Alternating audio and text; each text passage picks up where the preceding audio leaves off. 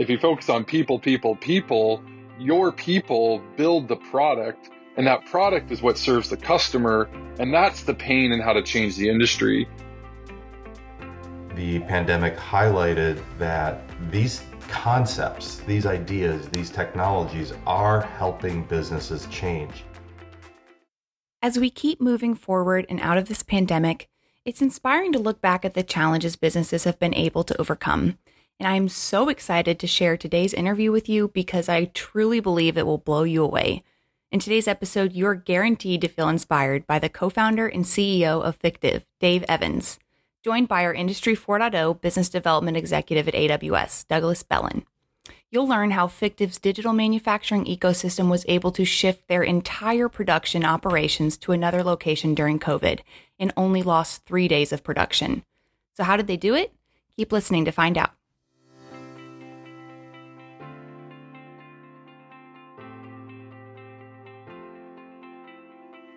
Welcome to AWS Industrial Insights.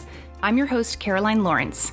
With each episode, we bring you an inspiring leader with practical advice to help you solve your toughest business challenges. Because we believe that sometimes all it takes is one big idea or one piece of wisdom to change your business forever. So thank you for listening, and we hope you enjoyed today's show.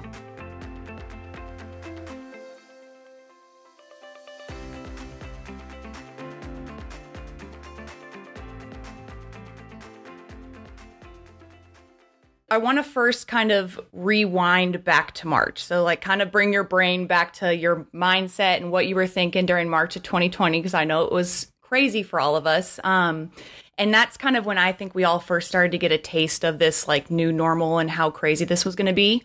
So Dave, I want to know, how did you first react when you realized that this pandemic wasn't going to be going away anytime soon? And can you kind of walk me through like what it was like as a CEO to watch this unfold in front of you? Yeah, well, I think actually rather than starting in March, our journey started in January.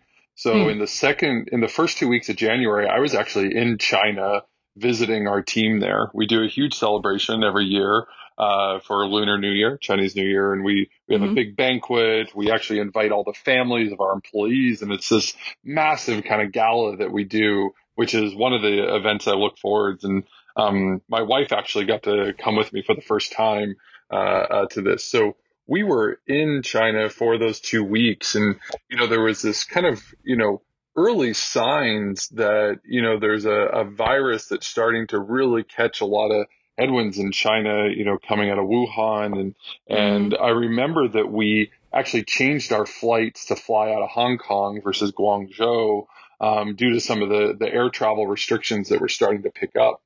And so we came back to the U.S. And obviously our colleagues in China went directly into lockdown. Right as Chinese New Year was hitting, we actually had 3 employees that were in Wuhan that got quarantined for several months in their apartments with their whole families, and they're working the whole time on Zoom. I mean, we gave a lot of flexibility to them.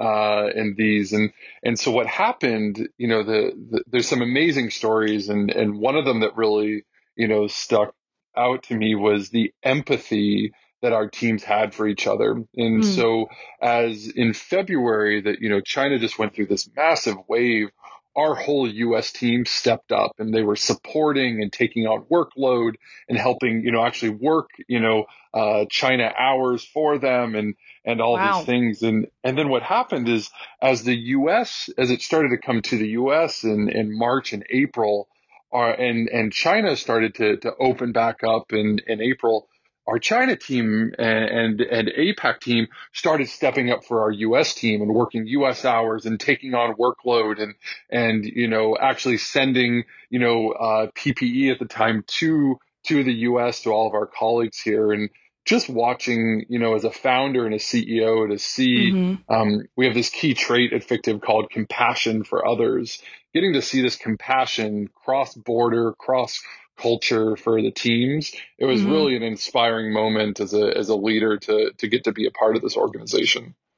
Yeah, definitely. I think that says a lot too about how you lead your organization, because sometimes in times of crisis, people kind of want to give up or step back. And I think that says a lot that everyone took the responsibility to step forward and help each other out. So you must feel really proud of that then, because I don't think every company felt like that when they first figured out what they were going through. No, I think as a founder, I've met a lot of peers where they talk about product. What is it that I'm building? How do I make a better product for our customers? My mantra is if you're focused on product, it's not the right input. It's actually people. If you focus on people, your people build the product, and that product is what serves the customer. And that's the pain in how to change the industry. And so our foundation for the business has always been, how do we empower people to do the best work, to say, hey, this is the best foundation to do the best work of your career. And so whether they're here for a year or they're here for 10 years, we want to build a foundation. And I think that's one of the keys to our success for why we've been able to have the impact in this industry is it's an amazing group of people that care deeply, not just about our customers and our product, but about our internal team as well. And that compassion goes a long ways.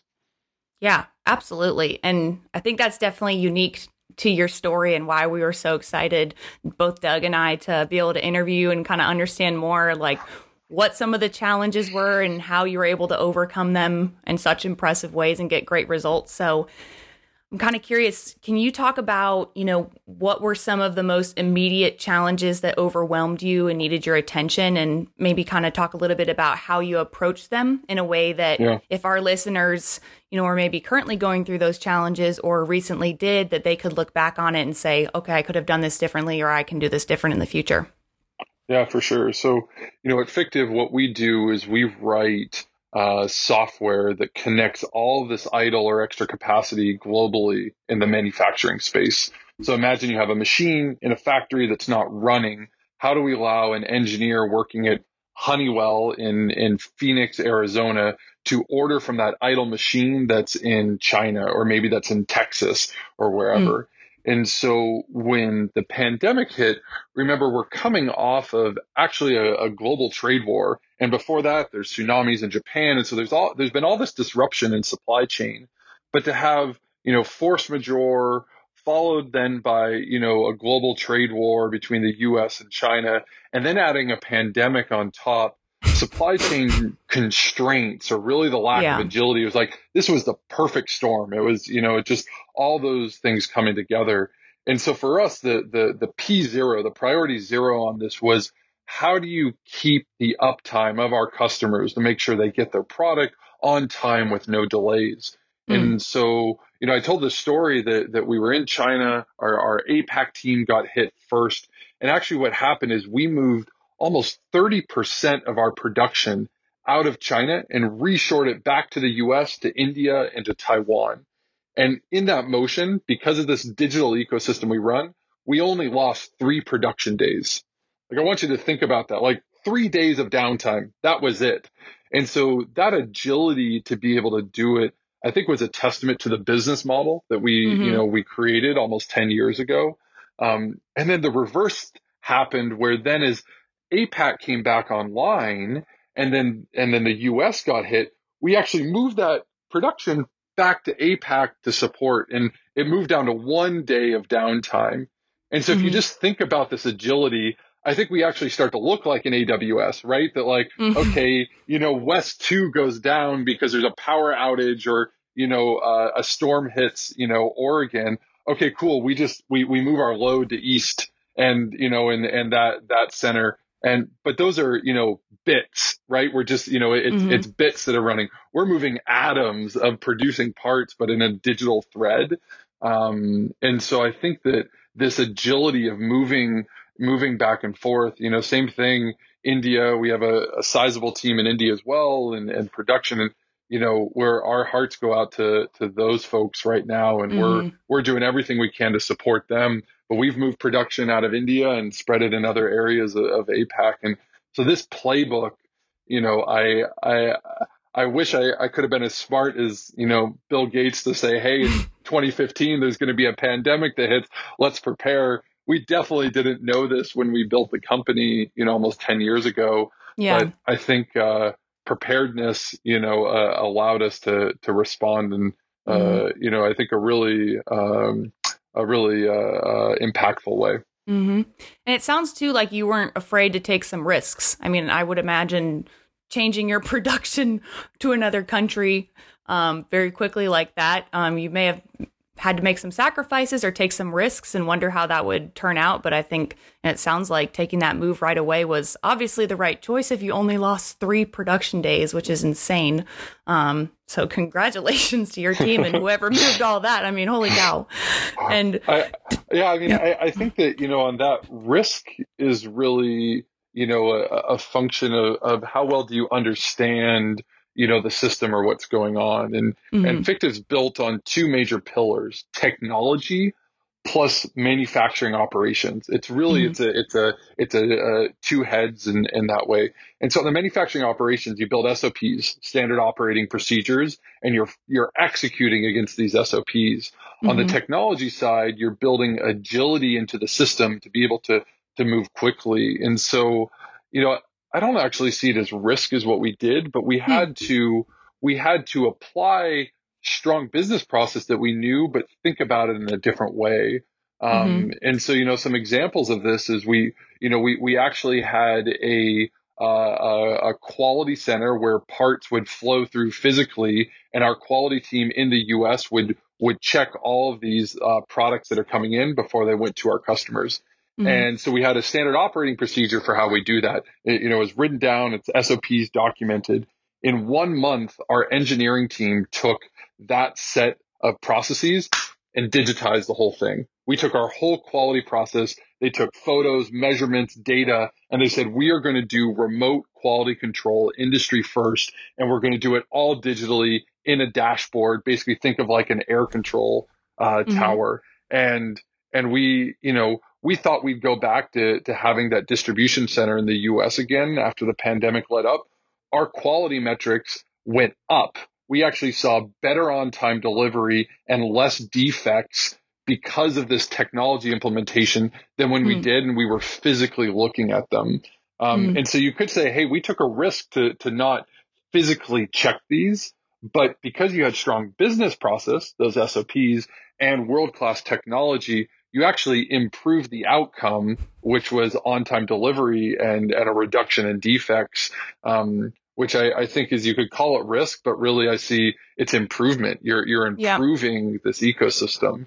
That makes complete sense too. And, as you were saying that, I had like a million questions coming up in my head where I was like, okay, Doug would know exactly how to explain this. So Doug, you've been with us on several episodes as our AWS expert. Doug has been around the world visiting customers and helping them define their Industry 4.0 journey.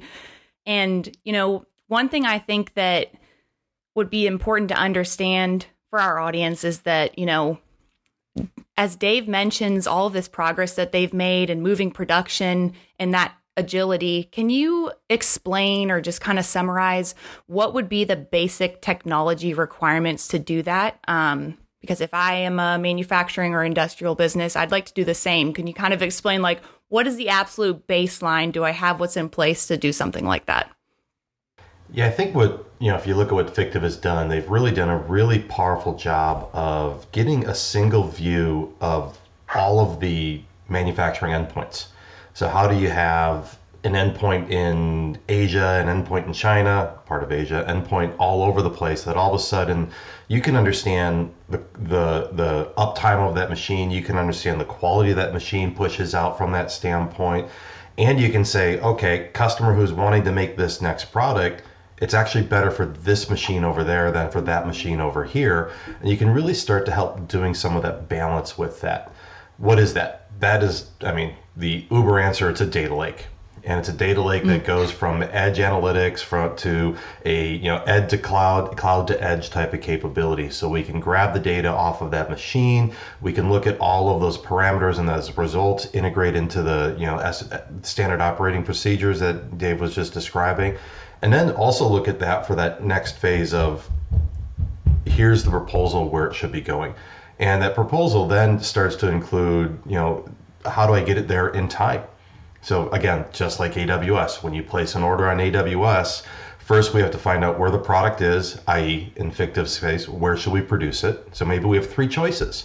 Maybe, of those three choices, we then look at how do you deliver it? Well, am I going to deliver it over air or ship or truck, and the cost implementation of all of those, and putting all of those parameters in place is really where the power starts to come to play of all of those data sources, all of that delivery mechanism, and then to be able to integrate that as you start to go forward is really a very powerful message that I think Fictive brings to play here. I think the one thing that Dave probably hasn't mentioned is not all those locations are Fictive locations. Right, it's partners and it's other people who are part of this ecosystem that say, I've got extra capacity, I've got time, I want to be able to go in and do bidding for these type of things, which really changes the fundamental of manufacturing.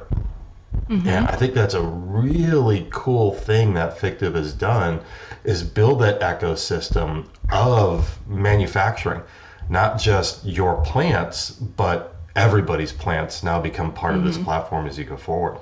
So Dave, I think it'd be interesting to kind of click into that a little bit of how that ecosystem of, I almost call it the ecosystem of spare capacity comes to play. Yeah. It's a good way to put it. Yeah. I mean, the way we think about it, and you're totally right, is that we actually don't own a single machine. We're asset zero. So like all of this is tying into really an Uber type model. The difference is that we think about having a small, highly vetted network of manufacturing partners versus a large marketplace. So think about like Alibaba as a massive marketplace, or think about Uber, that it's like in Bangladesh, it's bikes, and in New York City's, it's cars. And, I think there's actually like Uber boat and Uber plane, that it's like we think about it as the small ecosystem. A highly vetted, managed ecosystem. And then what the ecosystem is built up of is what we call our 3 Ps. The first is our platform. So that's what Doug just talked about. It's all the technology that we write. It's all of the nodes that we're connecting that runs on AWS, and the data that's really rich. That's the first aspect of the ecosystem. The second aspect is our partners. So these are all the end nodes, the edge that is the manufacturing partners. We don't call them suppliers because they are partners. They integrate with our technology. They have available capacity. They are doing the actual execution of building that metal part, that plastic part, any of those things. And it's a deep partnership with them. And the third, which I think is the most important part of this ecosystem, is our people.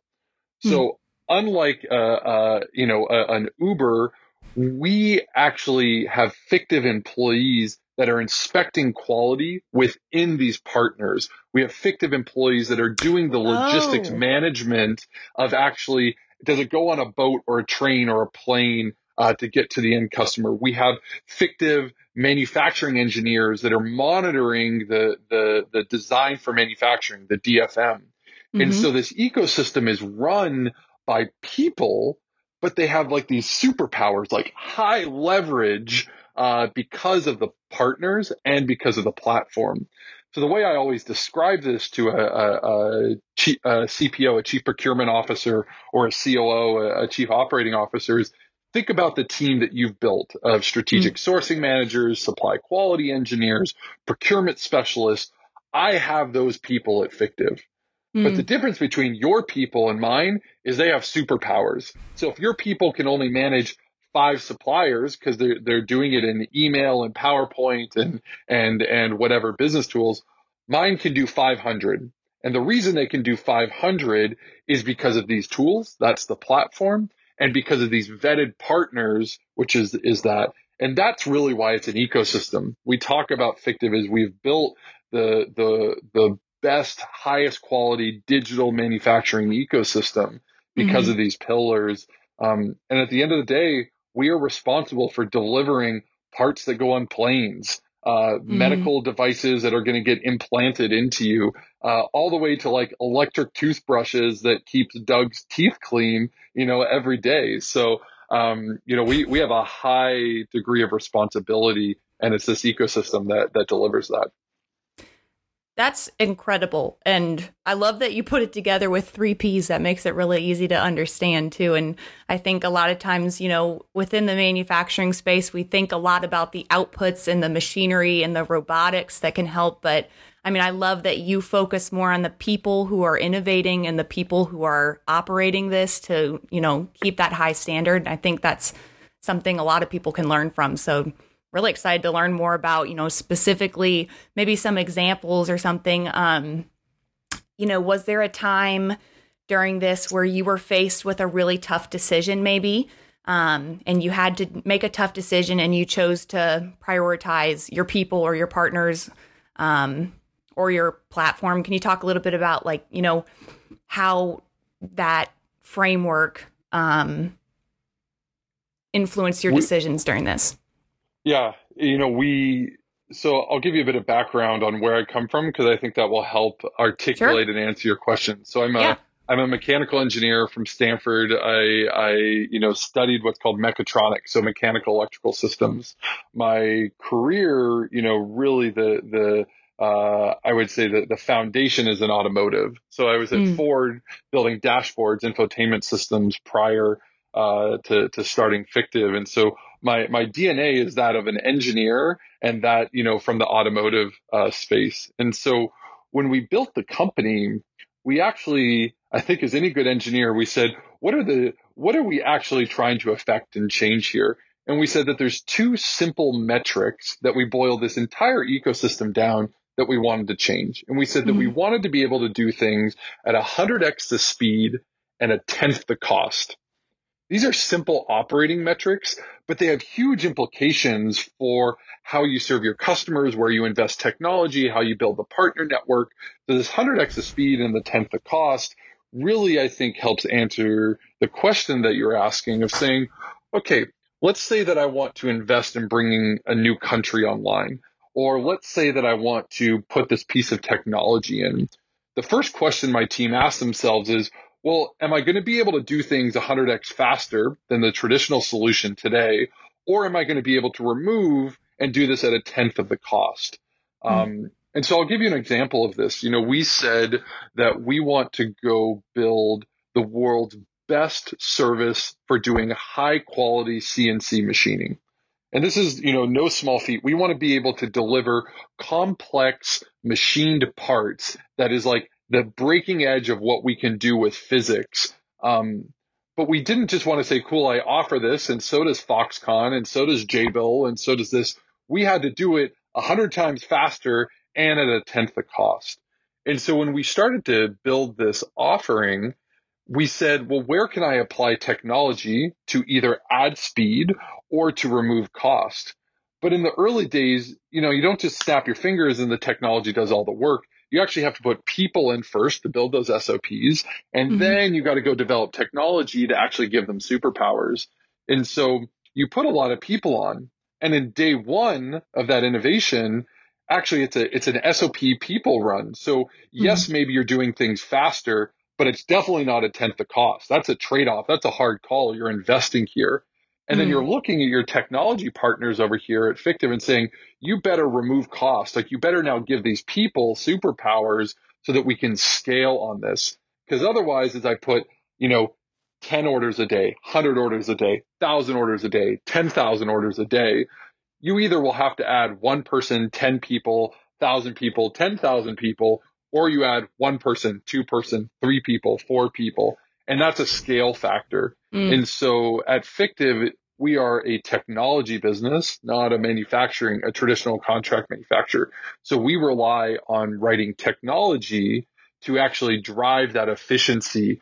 Because remember, we always have a person in the loop. We have people, but the technology is what, streamlines that workflow. It's what, adds the efficiency in. And I think that that's how we think about our investments for where will we apply technology next. It comes back to, is it 100x the speed, or do I get 1/10 the cost? And those become strong operating principles. Yeah. Do you think that those operating principles would apply to a smaller manufacturer with maybe limited locations? I think 100%. I mean, if you look at the manufacturing world, and I'm sure Doug, can think about this from the conversation he has. there's all this conversation about robotics. Well, why are you putting robotics in?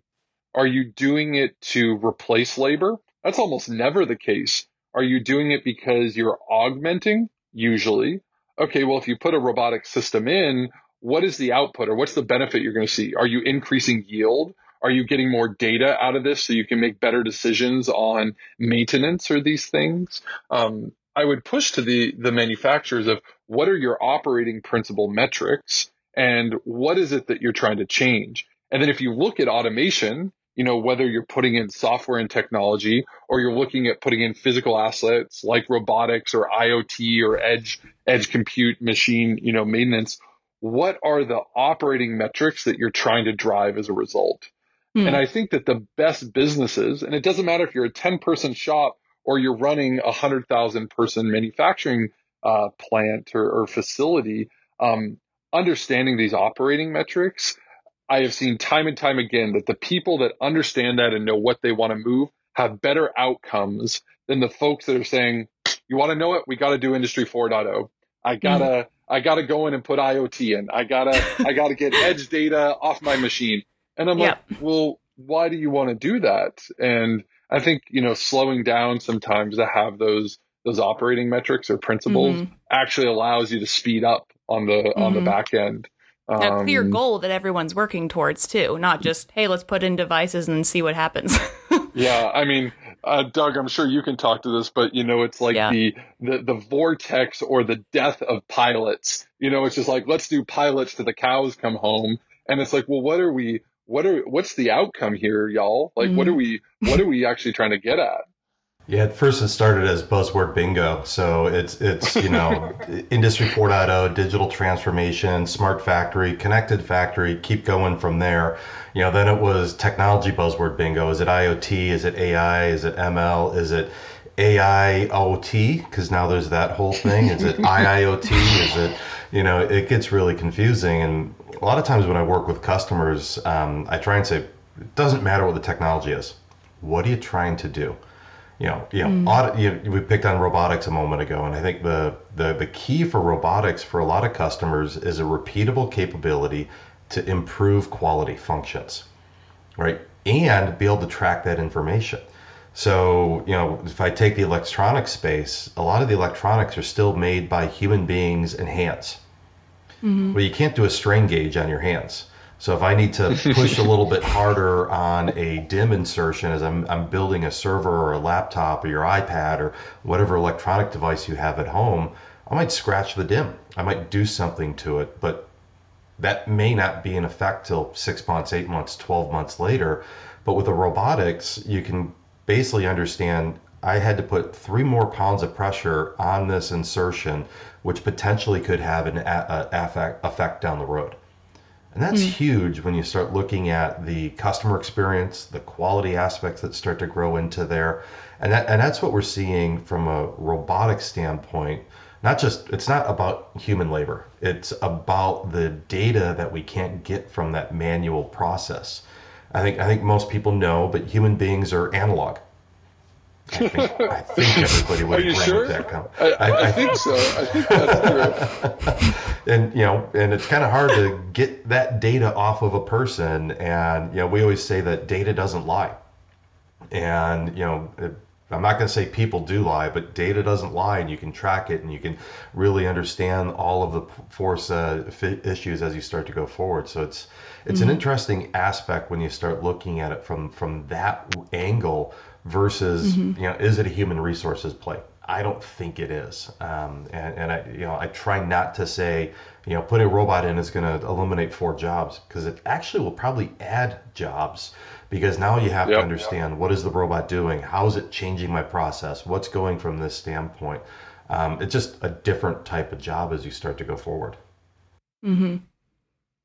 Absolutely. And, I think that if we look at the bigger picture here too, it's it shows the resilience that you've built, Dave, with your company, and it shows the agility that your leaders have implemented for their teams as well, because it's more than just COVID. I kind of look at this too as there's probably going to be another disaster within the next 10 years. Who knows what it'll be? What if there's a hurricane that comes and destroys your plant? Disasters are bound to happen. This just happens to be one that kind of came as a big whammy. Canal or something like that instead of the Suez. Yeah. So absolutely. So I want to look at this too now from a little bit more of a future facing perspective. You know, if you can't anticipate what disasters are going to happen, can you maybe talk a little bit about, you know, what you've learned after facing this pandemic and how you will be more prepared for, you know, what could happen next or that could be unexpected?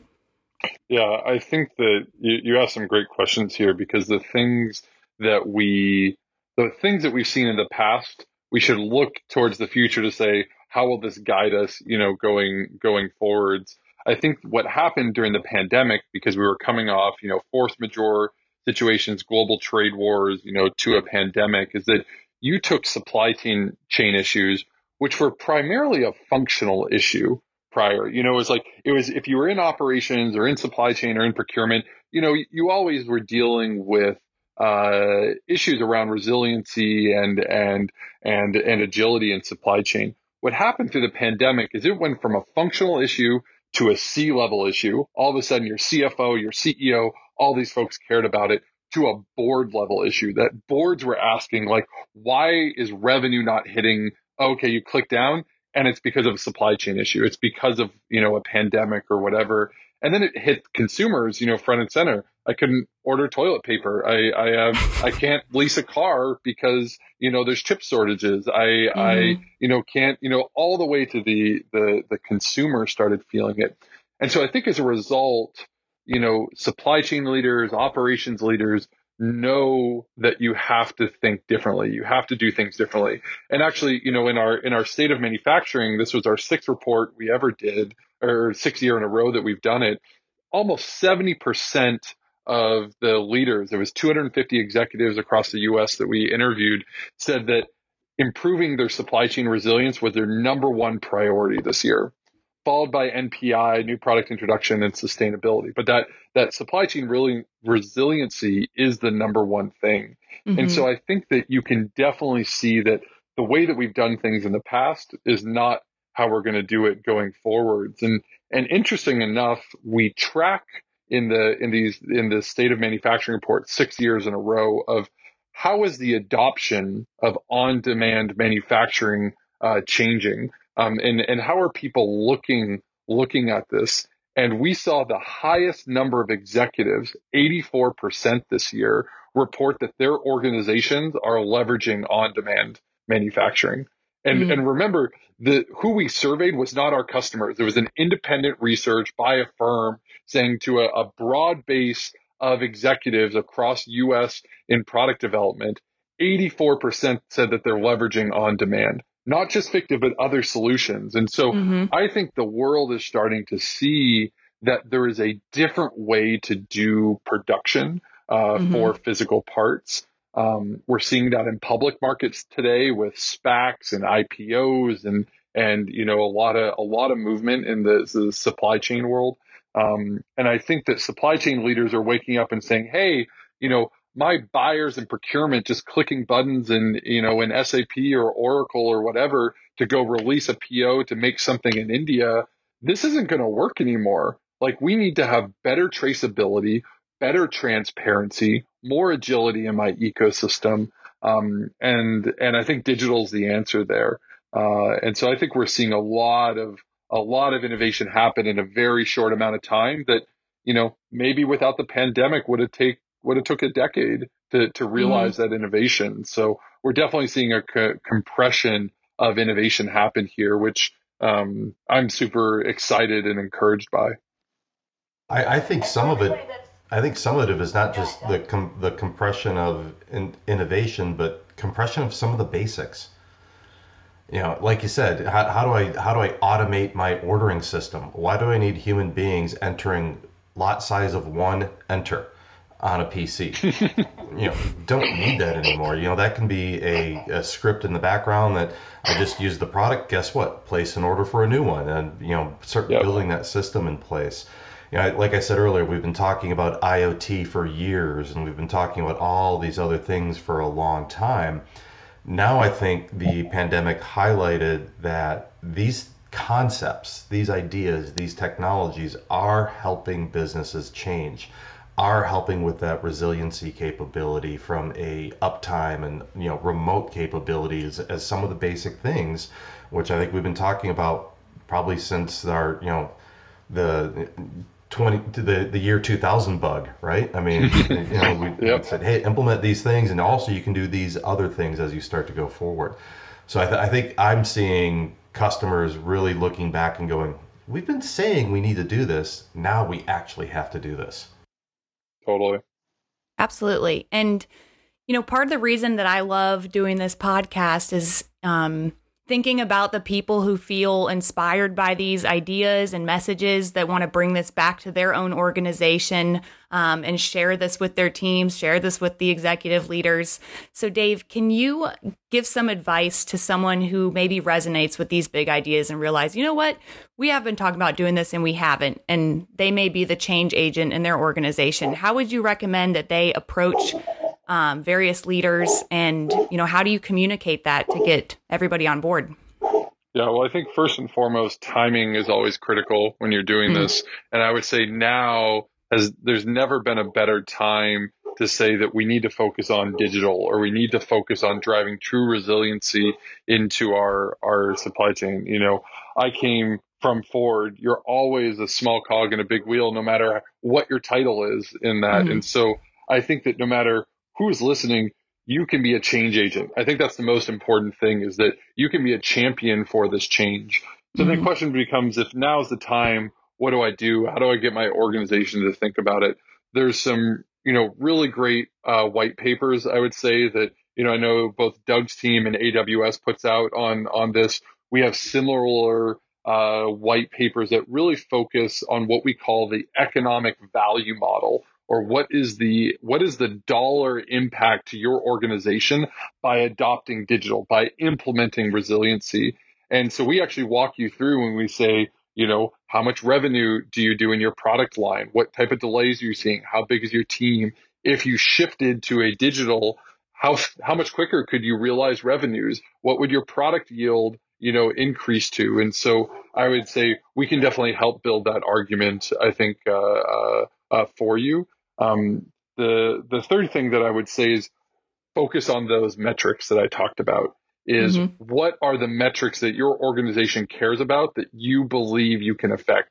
At Fictive, that's 100x the speed and the 10th the cost. So my employees know that, like, if they have a new project they want to go implement and drive innovation, they're going to come and say, look, the reason we should go invest here is because we're going to see this speed or this cost savings. And it's like those become really clear parameters for any individual, from whoever's onboarding employees all the way to like my chief architect, to really empower driving change in the organization. And so I would leverage those pillars that everybody has in their companies to say, how are you, how can you go bring a proposal forward? So hopefully those are some good actionable tips that people can take to drive, true resiliency and drive digital in your organization. Yeah, absolutely. And I love that you said no matter where you are in the organization. I think that's really important to everybody that's listening, especially if they're, feeling inspired by these ideas and do want to make those changes. And Doug, I'm sure you might have some thoughts too. You've seen, several customers and some really successful manufacturers go through significant digital transformations. From your perspective, how have you seen them communicate those initiatives in their organization? Have they shared that with you and learned anything that you want to share? Yeah, I think a lot of times, I've walked into, COO's office and he's got a list of 300 things he wants to do. Or not wants to, has to do is probably the right way to put it, because you've got a plant manager coming in, you've got the CEO coming in, you've got all these different people that need these type of things because it's speed or cost savings, same type of thing that Dave's talking about. And a lot of times it's getting the basics right. You can do a moonshot of trying to build a digital twin of your operations, but again, that's a buzzword. Why do you want it? What's the value of building that digital twin? And what is the resources that need to be put in place, step A, B, and C, to be able to get that digital twin of your operations as you go forward? So many times it's working with customers to say, let's work backwards to what's the first thing that you kind of need to put in place to make this happen. And I think that's the basics sometimes, is just getting those correct and taking that step back and pausing, breathing, looking at the basics, and then you can run fast. And the other thing that I recommend is, part of my job, part of the fun part is getting people to talk to each other. So, hey, company A did this over here. You know what? You've got a very similar issue. Let's go talk with them. I was just speaking with a customer a couple days ago, and their issue is their employees are not digitally native. I don't know many who are, right? Their workers are very analog, maybe use digital machines, but they're not cloud native, digital native. So they're like, how do we build an education course to do that? And I said, well, great. Here's an example of what customer X did on a X university.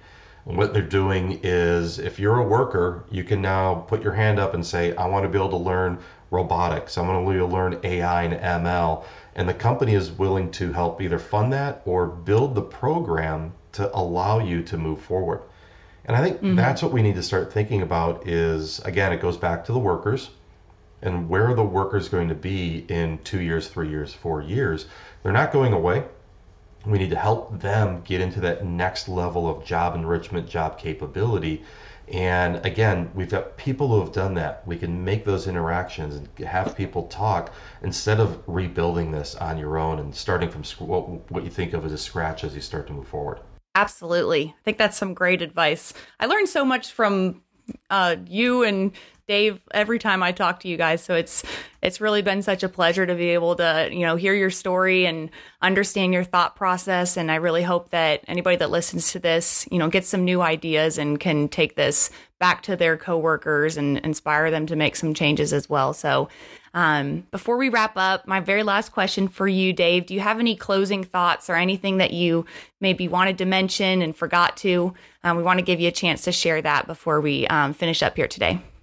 No, I love talking about this topic, anywhere from people and the passions that folks have that drive this innovation all the way to the digital transformation. And so AWS has been a fabulous partner for us. Doug, I'm always love our conversations and how we get to reimagine what the future can look like. And this blend and hybrid of software and digital meeting manufacturing operations is just ripe for disruption. So thank you for the thought leadership, Doug, that you do here, and excited to see what we can do together with the collective audience that's listening in. Absolutely. Thank you. Thank you for tuning in to AWS Industrial Insights.